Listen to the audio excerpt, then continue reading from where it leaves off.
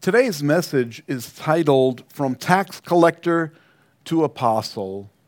As we prepare to go into the book of Matthew, we have concluded with Zechariah, with Malachi, and it's the final prophet of the Old Testament there as we enter in. Now, there's 400 years of silence between that final prophet and the next prophet to come, that prophet being John the Baptist.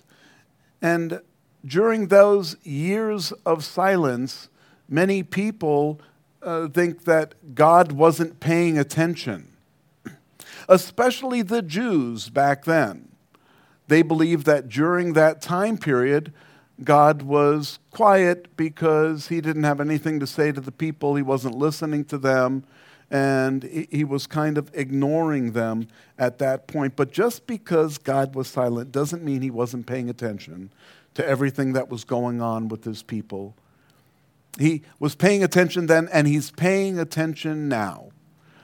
He's still aware of everything that takes place on the earth, and he knows our hearts, he knows our struggles, he knows our fears, and he knows our joys. And I hope that our joy is found in him, even during the struggles and the trials and the rough times.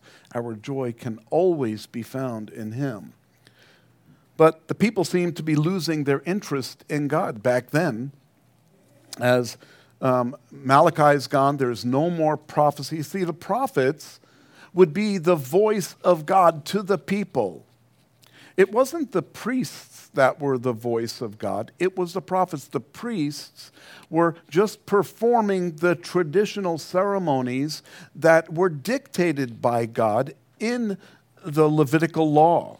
And so what the priests were doing were following ceremony, were performing the procedures and the process. But the voice of God came through the prophets.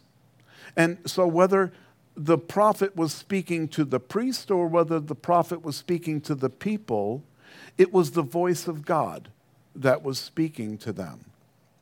And quite often, we think of the priesthood as being the voice of God. They were not.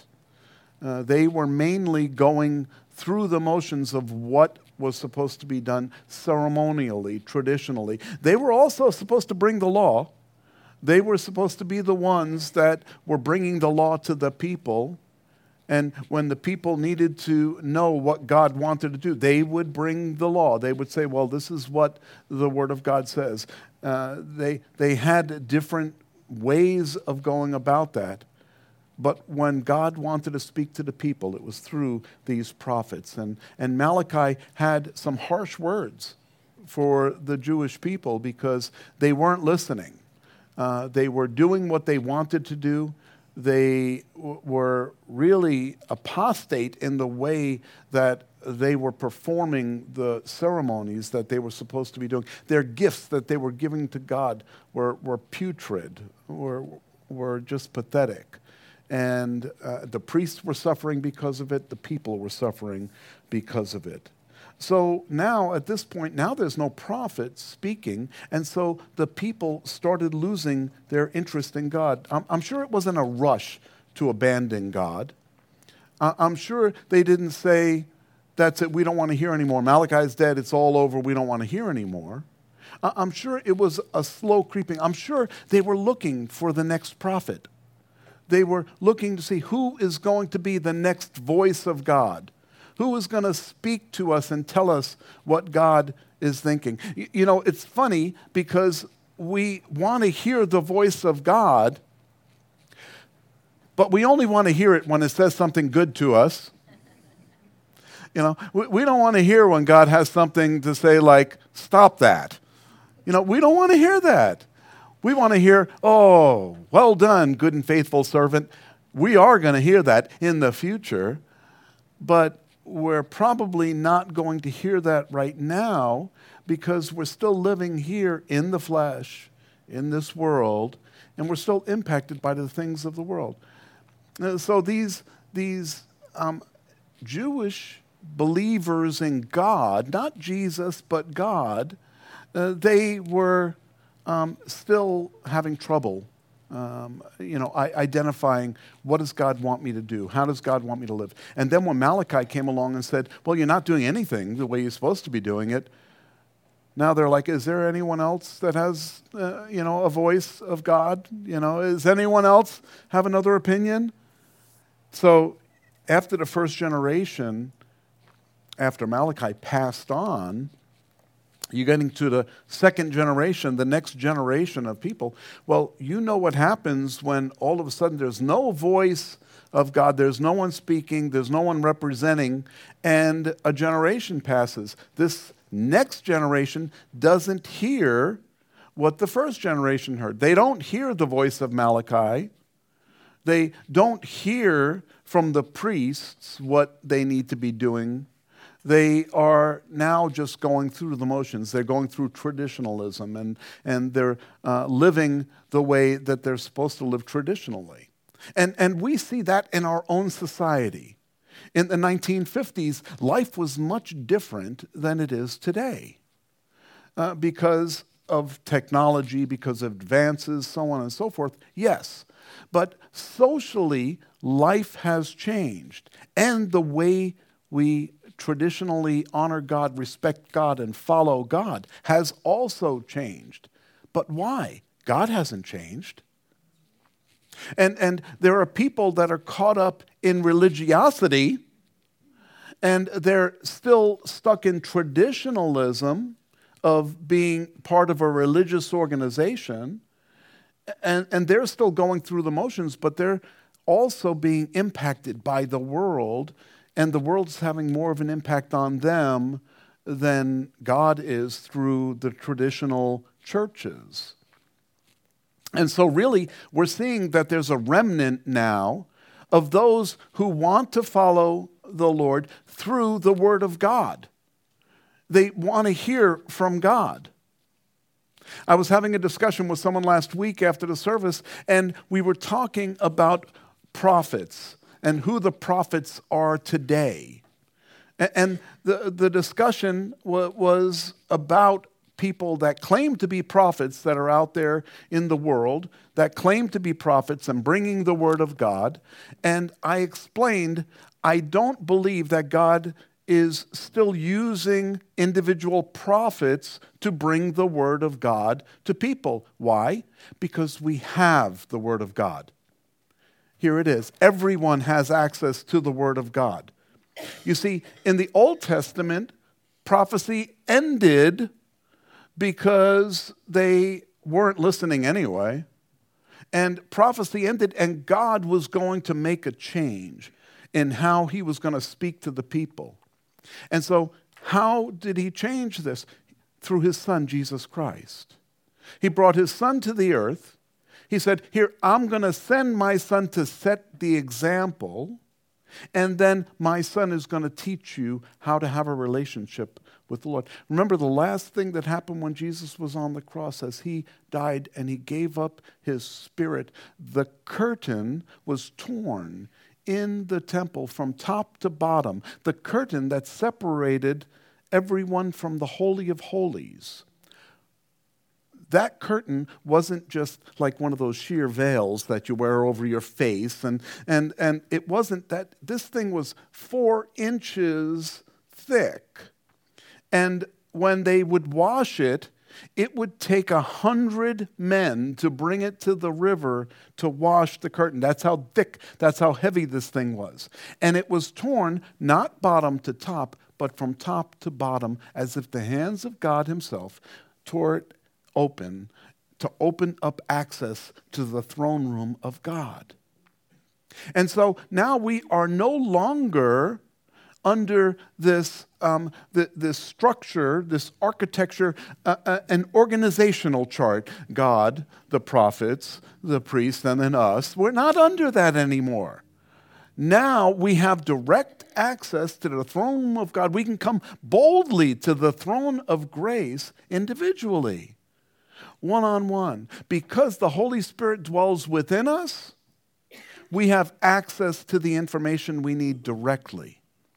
It's no longer having to hear from a prophet. Now, I'm not saying that God doesn't still use people to speak information to us, like a word of knowledge. That is still given. Sometimes God will use a person to speak to another person. He has used me to go to someone and say, I believe God wants to do this for you too, in your life. And they're like, wow, that's just confirmation, because I believe that I was, going to be doing that, and I didn't know if it was right or wrong. And now that you just confirmed what I said, that word knowledge. Okay, and so I believe that that's still out there. I believe it's abused in the church, just like prophecy is abused in the church when prophets address the body as if there was something new God wants to say to the, when I hear God speak, it's not in this voice, go tell the people, and, I don't hear that. Do you hear that? I don't. Now, maybe you do, and I don't know. If you do, I have a good doctor. No, I'm just kidding. But I believe that when God speaks, it's the still, small voice that speaks to us within our hearts. I believe that his voice speaks to us when we're quiet and listening. Quite often, we're the ones doing the talking. Even in prayer, we can be the ones doing all the talking, with God doing all the listening, but sometimes it's important for us to be the listeners and let God do the talking, and he will. He'll speak to our hearts. So here was this generation that was now the second generation. They kind of forgot the traditions of the previous generation, but things were actually going pretty good for them at this point. The Ptolemies have now taken over in Egypt, because this is after Alexander the Great, okay? And there was a big rustle for who was going to gain power after Alexander the Great. And so the Ptolemies took power there in Egypt, and they established themselves there. And they actually brought peace to Israel over the course of 100 years. And Israel became very industrious. They became profitable. They learned how to do things differently than they have in the past. They had great commercial markets, and they were really setting themselves up well until Antiochus Epiphanes. And when Antiochus Epiphanes came to power, then the Greeks and the Romans were starting to have their skirmishes, and Israel was right in the middle of it all. Half of Israel was for Rome, half of Israel was for the Greeks. This is all going on during the 400-year period. And as they got to this point where there were these battles going on, where people were taking sides, the poor people had to flee. They had to get out of there because they were just getting caught up in all of this. So many of these poor, they went to Syria, and they went anywhere they could to places where they could dwell in peace. But it really upturned the whole tradition of what they were doing back then. It upturned the traditional Jewish ceremonies and what was going on in the temple. Antiochus Epiphanes came down really hard, and he wanted tribute and so on and so forth, and there wasn't enough, and so they started selling off the stuff that was in the temple. The next thing you know, they appointed a high priest that wasn't even part of the priesthood. The Jews did this, and they knew it was wrong, but they didn't care because it would satisfy, their long-term plan. And so Antiochus Epiphanes came in, and he slaughtered a pig in the temple. He erected a statue of Jupiter within the temple. He claimed himself to be Jupiter. And so it really caused a lot of havoc then, and the people were really losing heart. Where was God? Why wasn't he defending them? But the most they could do is either run away Or, as the Maccabees did, they put up a fight. And the Maccabees came, they grouped together, they formed a militia, and they started fighting and started battling against the armies. And the armies were it wasn't like the traditional war that they had back then, where you just bring two armies and you battle each other in the field, and whoever walked off the field was the winner. That wasn't what was going on. They were doing these little skirmishes, and they were coming in and attacking and winning battles here and there. And then they finally went back into the temple. They took the altar out of the temple completely and separated it and hid it, because it was polluted because of the desecration of the temple. They brought it and they hid the stones, and they brought in other stones. But there was no priest at that time that could go in and sanctify the temple. They couldn't cleanse the stones because of the sacrifice that was done there. So they brought in new stones. They started prepping for the sanctification of the temple, and they were able to do that. They were taking a stand. They were taking a position. But this was all just traditionalism. See, although it seemed like they were doing what God wanted them to do and they were being obedient to God, they also established a non-Levitical person to be in charge of the priesthood and to work with Rome, to be in a relationship with Rome. They started making their religious system a political system. And so they lost really the idea of what God wanted to do. So once again, things were going in the wrong direction. Can you imagine now, 300-something years had passed by at this point, and the people hadn't heard from God? What were they going to do? What was their next move? They were thinking, oh yeah, we have the law. We have all of the old information the prophets gave us, but they don't know what it's like to live now in these days. With these times, with the Greeks and the Romans and all this stuff going on. They don't know what it's like right now. Isn't that what we hear today? Isn't that the same thing that we're experiencing even within the church? Times are different. So now we have to change what the Bible says to fit the times. Well, God didn't really mean that. You know, he was really talking to the people in those days. He wasn't talking about, what's going on now. If God knew what was going to be going on now, he would have done it completely different. Right? God knows the beginning from the end. The reason we don't need prophets of the Old Testament is because we know the end of the story. Revelation is the end of the story. We know what's going to take place in the future. So we don't need a prophet to tell us what's going to take place in the future. We just need to read the Word of God. And then we know what's going to take place in the future. So, Paul says there are some that have the gifts of prophecy, and there are some that were prophets, and some that were teachers, and some that were, have the gift of tongues, and all of this. Well, is Paul wrong? No, he's not, and I'll tell you why. Whenever you hear me teaching from the Word of God, like I'm going to be reading here in a minute, you know that you're hearing prophecy. What you're hearing right now is teaching.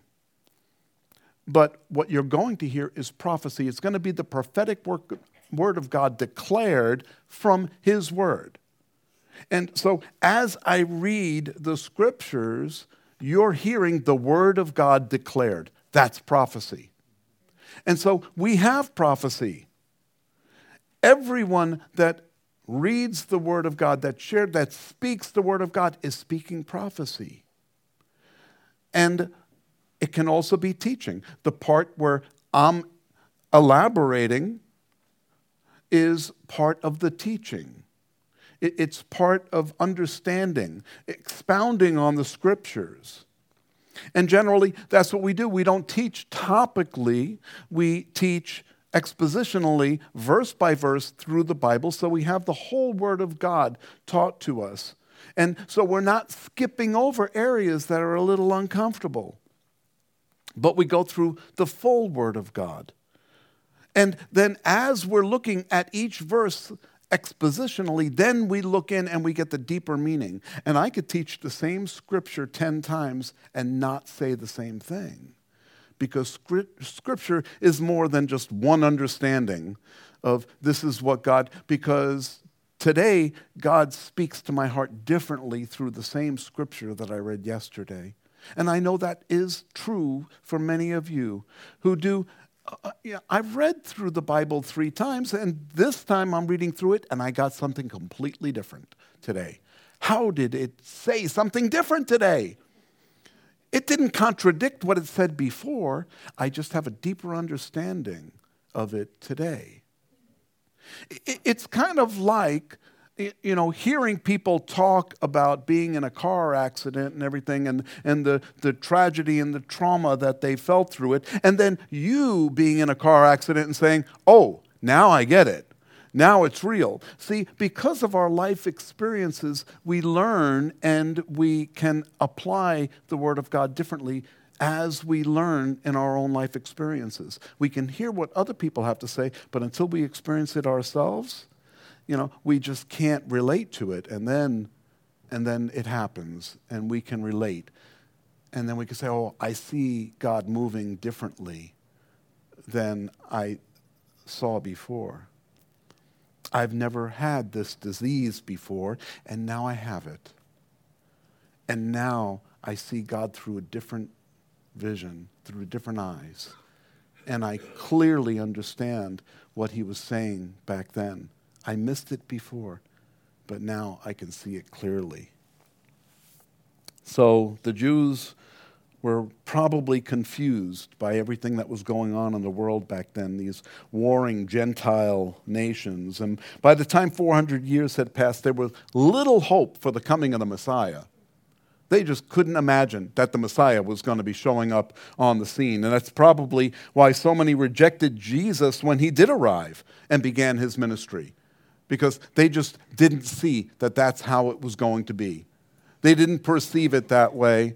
Oh, it doesn't. That isn't the Messiah that I'm expecting. The same thing is happening today.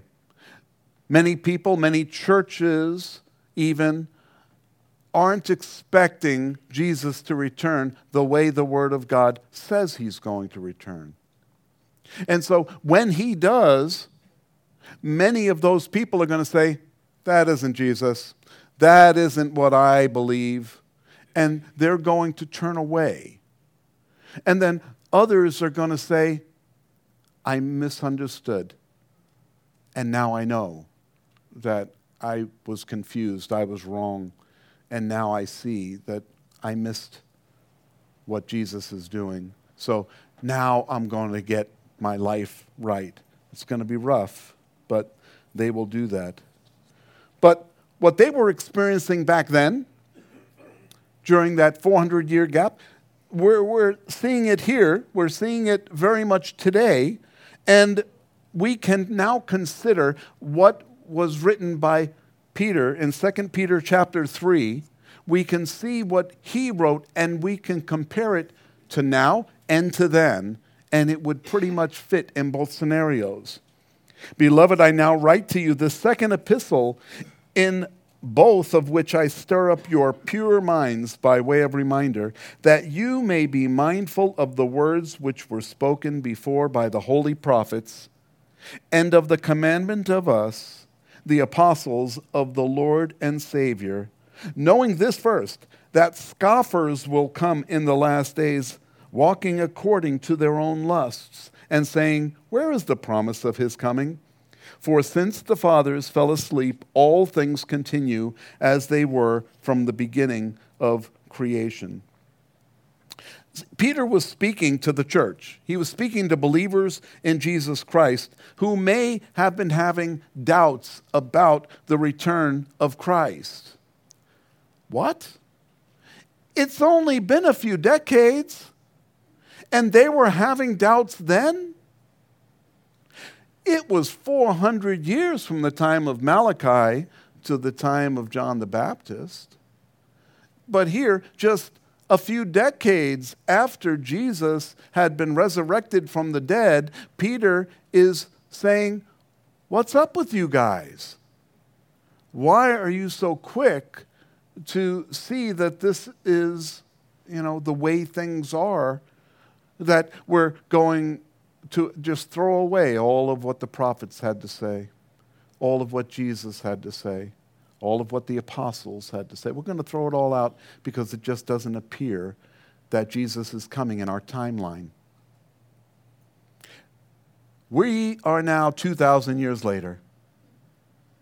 It hasn't changed. But the difference is, after 2,000 years, we are gathered here together to hear from God. You're not here to hear from me. You're here to hear from God. I hope you're not here to hear from me, because I don't have any new material. I have all my material is here, and it's not new. It's old material. It's 2,000 years old. But it's the truth. So, would we rather have our ears tickled and hear something that may be pleasing and encouraging, that may make us go out from here saying, "Wow, I'm a good person. Everything's great. I'm happy," and then be deceived, than to hear the truth, to have it cut to the heart, and to make a change in our own lives, to make us realize that our plans, our ideas are probably not completely in line with God's plans and God's ideas.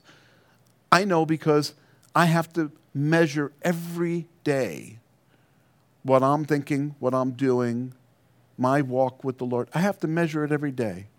I have to say, "Lord, am I doing what is in line with what..." You know where this really comes to reality? On the freeway. Man, it just smacks me upside the head. Hey, do you remember about being kind and loving and patient? Well, the freeway isn't the place for that. Lord, once I enter that on-ramp, it's like I'm out of the temple now. I'm out there in the world. You can't be speaking to me out here. And then I hear that voice in my head, "Maybe you should take the bumper sticker off your car." It sounds just like Cheryl. But that's because we're still in the flesh.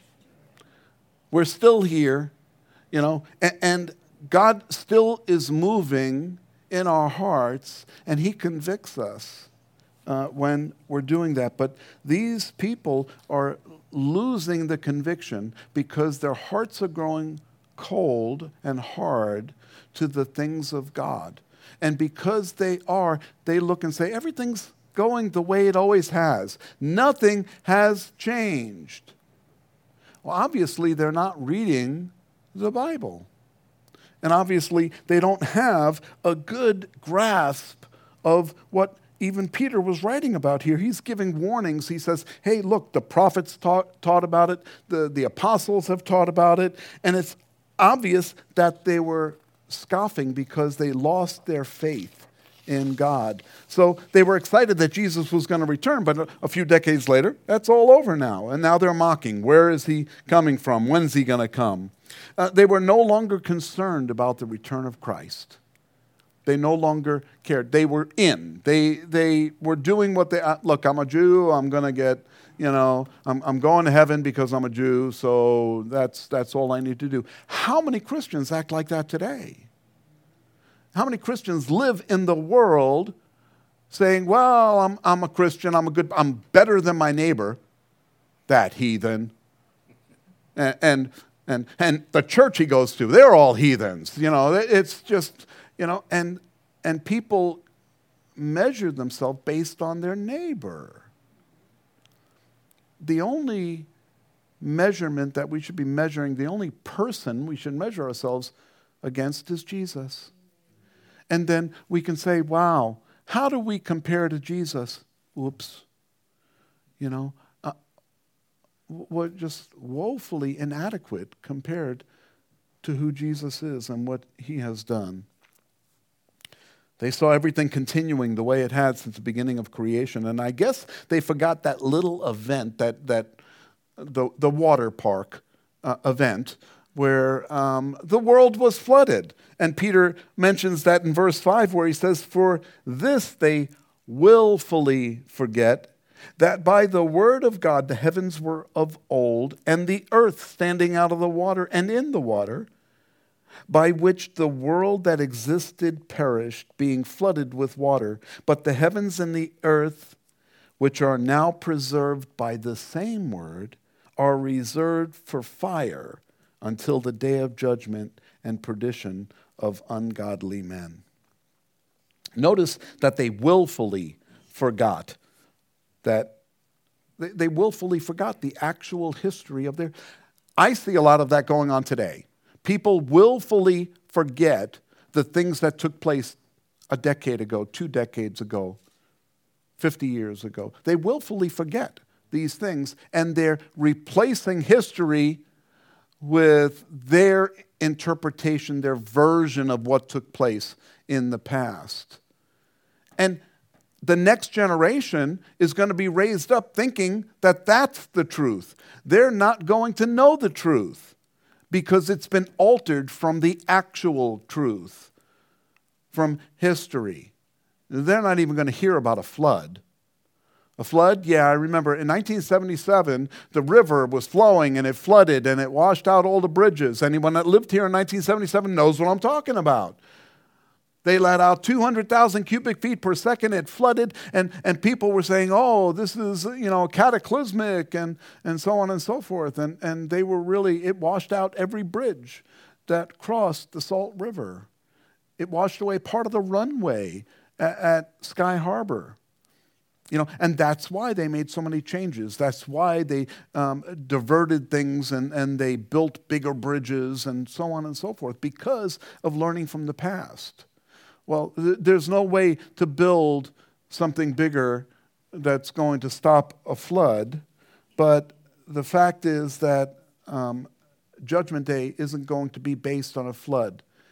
God promised that he would never flood the earth again, but next time it's reserved for fire until the day of judgment and the perdition of ungodly men, just as the prophets predicted in the Old Testament. You see, we read through Zechariah, we read through Malachi, and those prophets said the same thing. The Old Testament prophets told about what was going to take place in the future, and it wasn't going to be pretty. They were preparing the Jews, get your life right because of what was going to be to come. And it's like, well, they're not going to be around in 2,000 years, so why worry about it? Why should they have been worried about it back then? Because are any of them still around today? We have some old folks in our church, but not that old. Okay, 2,400 years? No, and it ain't happening. They're dead. So they are going to suffer the consequences of the choices that they made in life 2,400 years ago.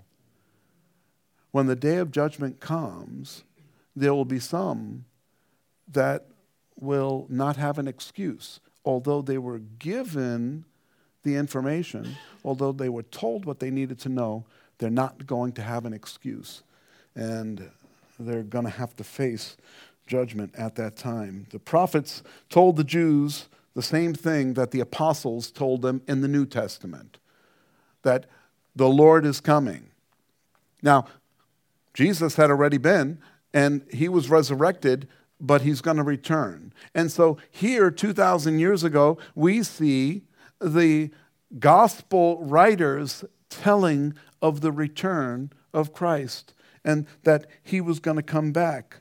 Jesus said, when that time comes, it will be like in the days of Lot and Noah on the earth. Well, that's what we're seeing today.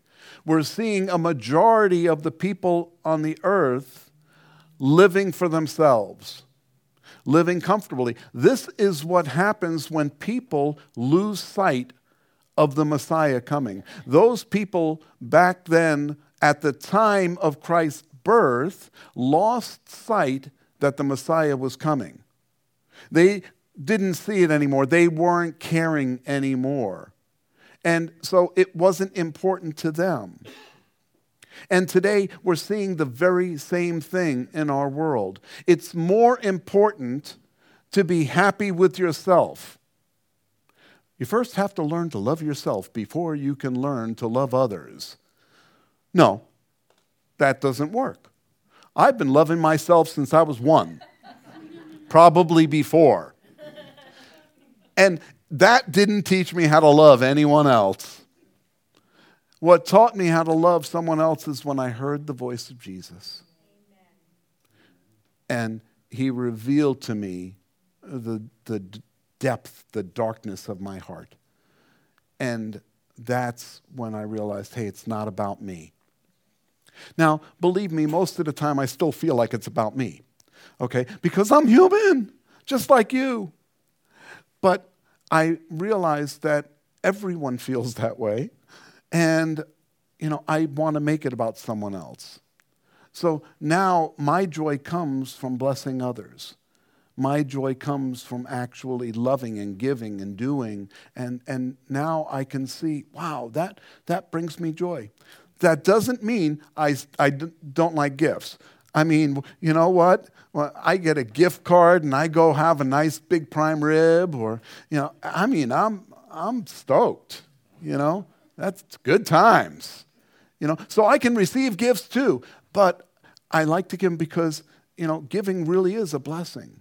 It really is what touches my heart.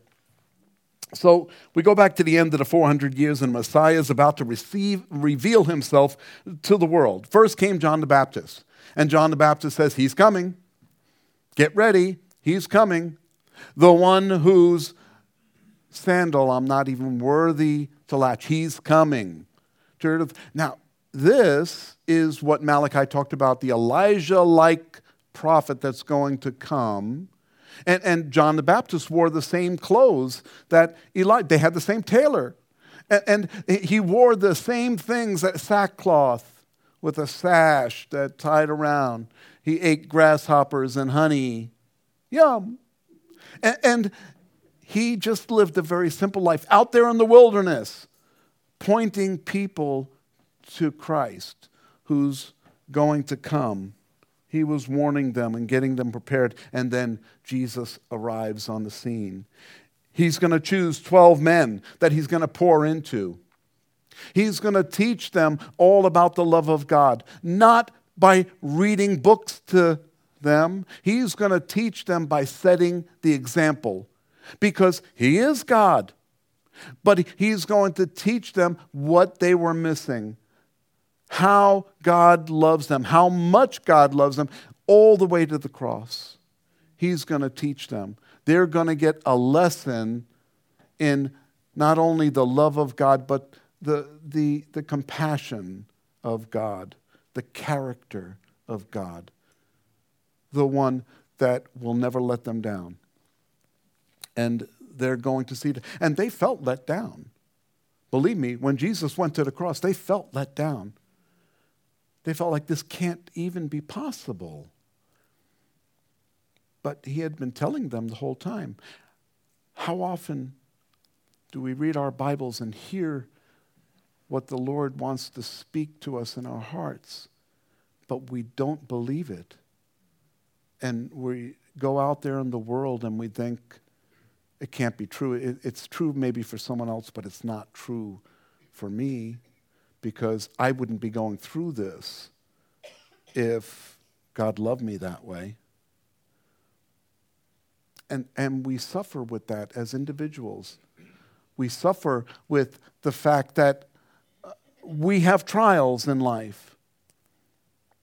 And if God is a God of love, why are these things happening?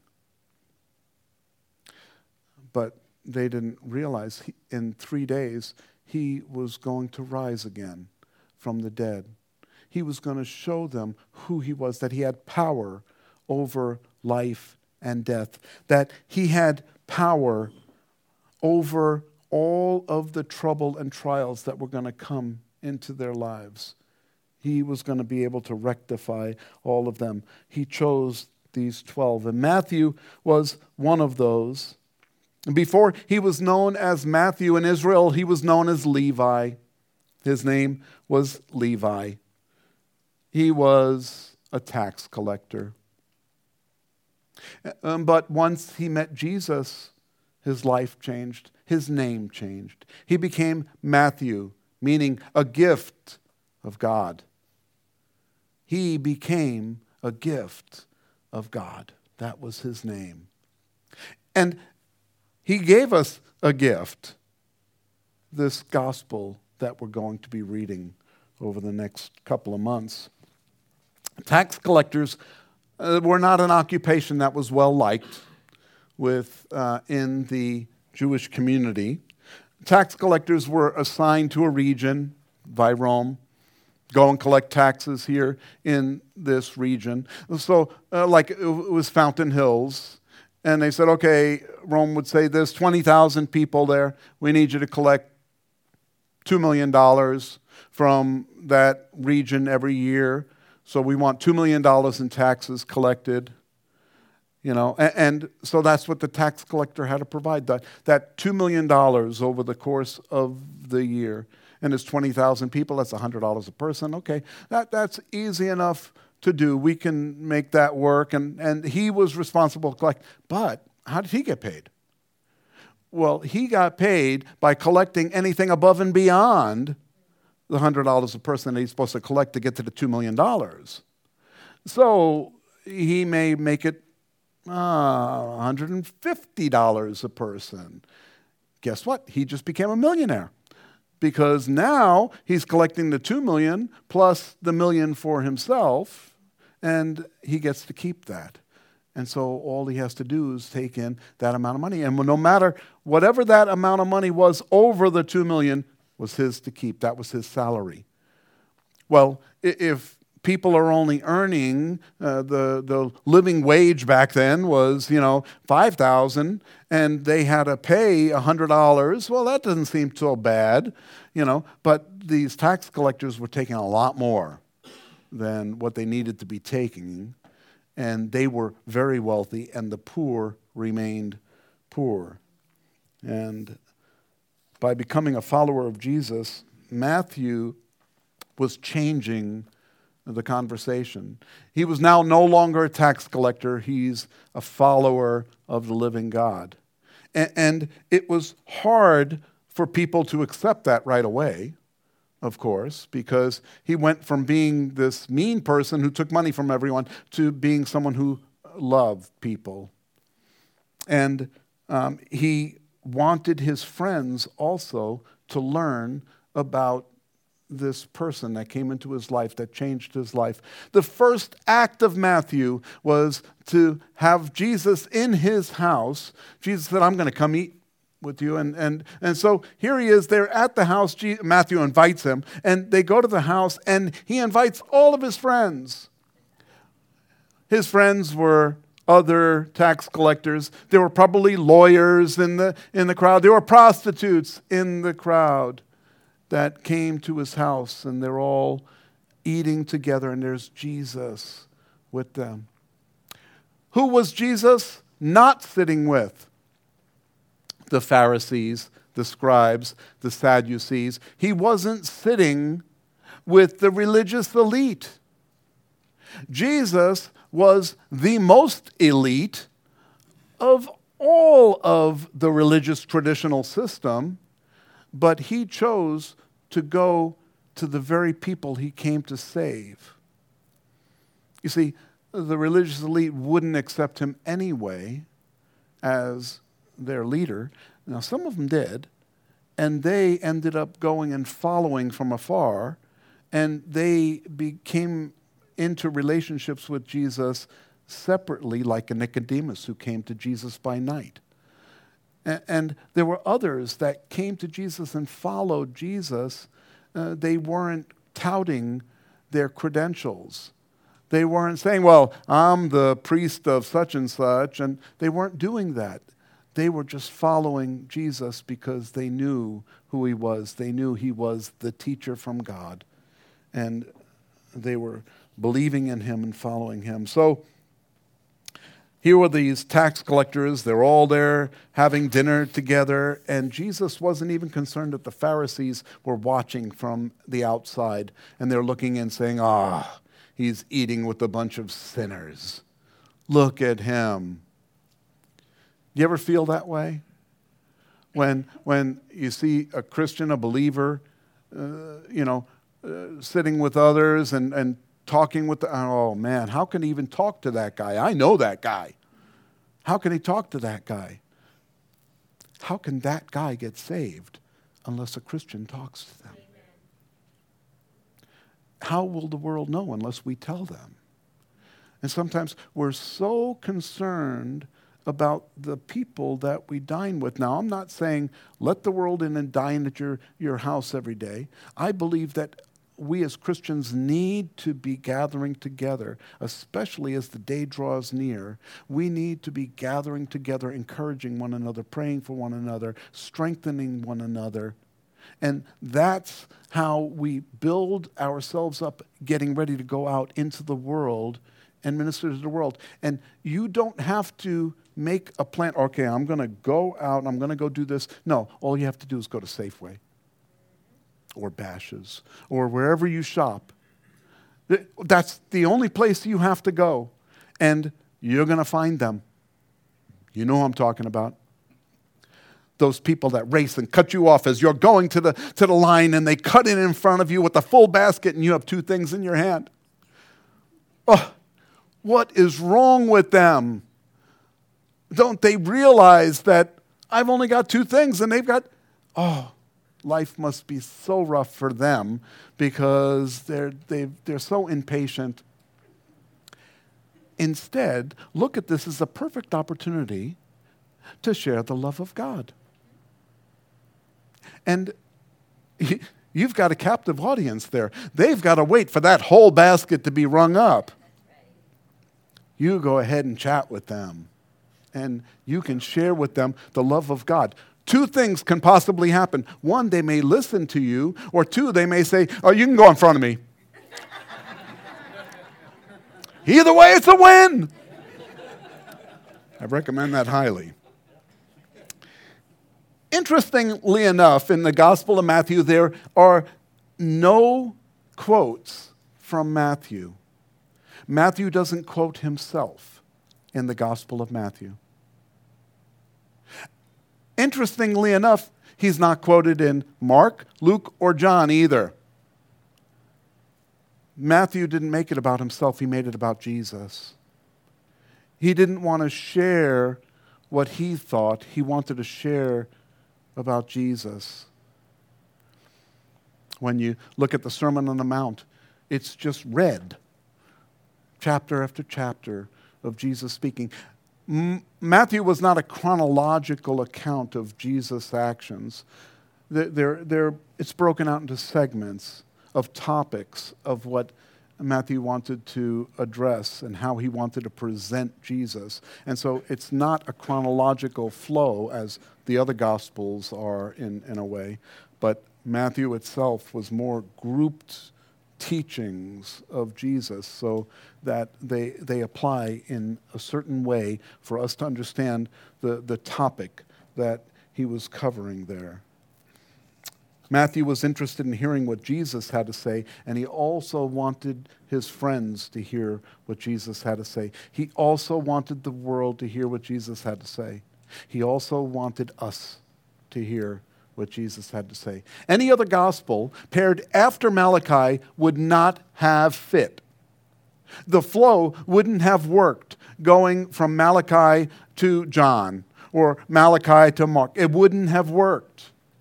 Matthew was the perfect gospel to come right after Malachi. Matthew was writing mainly to Jews. Now, that doesn't mean there isn't a lot of information in there written to Gentiles. We have a lot of accounts of Jesus speaking to Gentiles, performing miracles with Gentiles. So we know, even at the birth of Christ, there were Gentiles that came to worship the Christ. And so we know that it does speak to us, but it was mainly written to Jews. Those Jews that were Old Testament Jews that didn't believe in or trust in what God was going to do through the Messiah in the New Testament. They didn't know there was going to be a New Testament. You see, they were waiting for the Messiah to come. The Messiah was going to come, establish his kingdom, wipe out all the enemies, and then it was going to be just a great time. We're going to feast, and we're going to dine, and we're going to have a great time. People are living their lives that way today. They're waiting for Jesus. You know, many churches do not believe in the rapture. The Bible clearly teaches there's going to be a rapture. And many people don't believe that. There are many churches that teach that the next event that takes place in biblical history, the biblical timeline, is going to be the return of God to the earth, the return of Jesus to the earth, and we're going to enter into the heavenly realm, and that's it. That's what's going to take Judgment Day. And then, well, when we read the Bible here, I'm not reading a different Bible. I'm taking it literally for what God said was going to happen. And so I believe God. I take it literally. And he says this is going to be a 1,000-year period. But before that 1,000-year period, there's going to be a 7-year period. Before that 7-year period, there's going to be the return of Christ in the clouds to gather his church to him. And many churches, a majority of the churches don't teach that and don't believe that. And so, man, are they going to be caught off guard. Now, I'm not saying that they're not going to be caught up in the rapture. I believe that many of the people that go to those churches will be caught up in the rapture. They're just not going to know what's going on. What's this? It's the rapture. We've been telling you. Oh, I didn't believe in the rapture. Well, just because you don't believe doesn't mean you're going to stay. You know, if you're a believer in Jesus Christ, if you love Jesus Christ, you're going to get caught up in the rapture. You get a ticket regardless, and you get to go. But many of the people are not going because they've been living legalistic and ritualistic lives, and they're going to miss out on the rapture. But I believe that this is the opportunity for them, once they see the rapture, they're going to say, oh, that's what they were talking about. Those crazy Christians, that's what they meant. Those fundamentalists, they believed the Bible was a literal word of God. They were right. Good news, it's coming. So Matthew is writing his gospel to the Jews, but it also is going to speak to the Gentiles. You read Matthew chapter 24, you'll know what I'm talking about. It's all about what's going to happen in the future, the return of Christ. He's the only one in all four gospels that uses the term church. He's the only one. Isn't that interesting? Church is a gathering, an assembling of people together.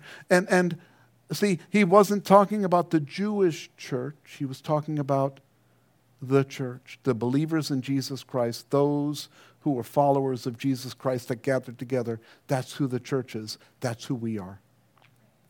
And the church isn't Calvary Chapel, Fountain Hills. The church is the universal church. All believers in Jesus Christ, followers of Jesus Christ, are the church, the universal church. You've heard the term Catholic Church. Catholic just means universal. That's what the word Catholic means. And so the Catholic Church is the universal church? I don't think so. Okay, but they like to claim that. It sounds really good. Next week we're changing our name. It's going to be Universal Church. No, we're not. We're just, Calvary Chapel is just the name of the building that we gather together in. And here we are together, gathered to wait for the next event that's going on. But we're not just sitting here waiting. We're not just sitting here running up our credit cards like the Thessalonians were. We're actually supposed to be doing something. We're supposed to be reaching the world around us. In a couple of weeks, we're going to study the Gospel of Matthew. We're going to see the Gentiles that come to worship Jesus as an infant. We're going to hear from God as he speaks to his people in human form. Matthew is going to record the Olivet Discourse. That's presented to the whole world, not just to the Jews. It's presented to all of us. And we're going to hear all of that. I'm looking forward to the study in Matthew. We're going to watch his transformation from tax collector to apostle. And then we're going to see, how does that apply to us? You all have a testimony, the same as Matthew did. You all have a testimony. And there has been a transition from the time that you became a believer until the time that he's going to come again. And that is your testimony that you can share with others so the world may hear about Jesus. Amen?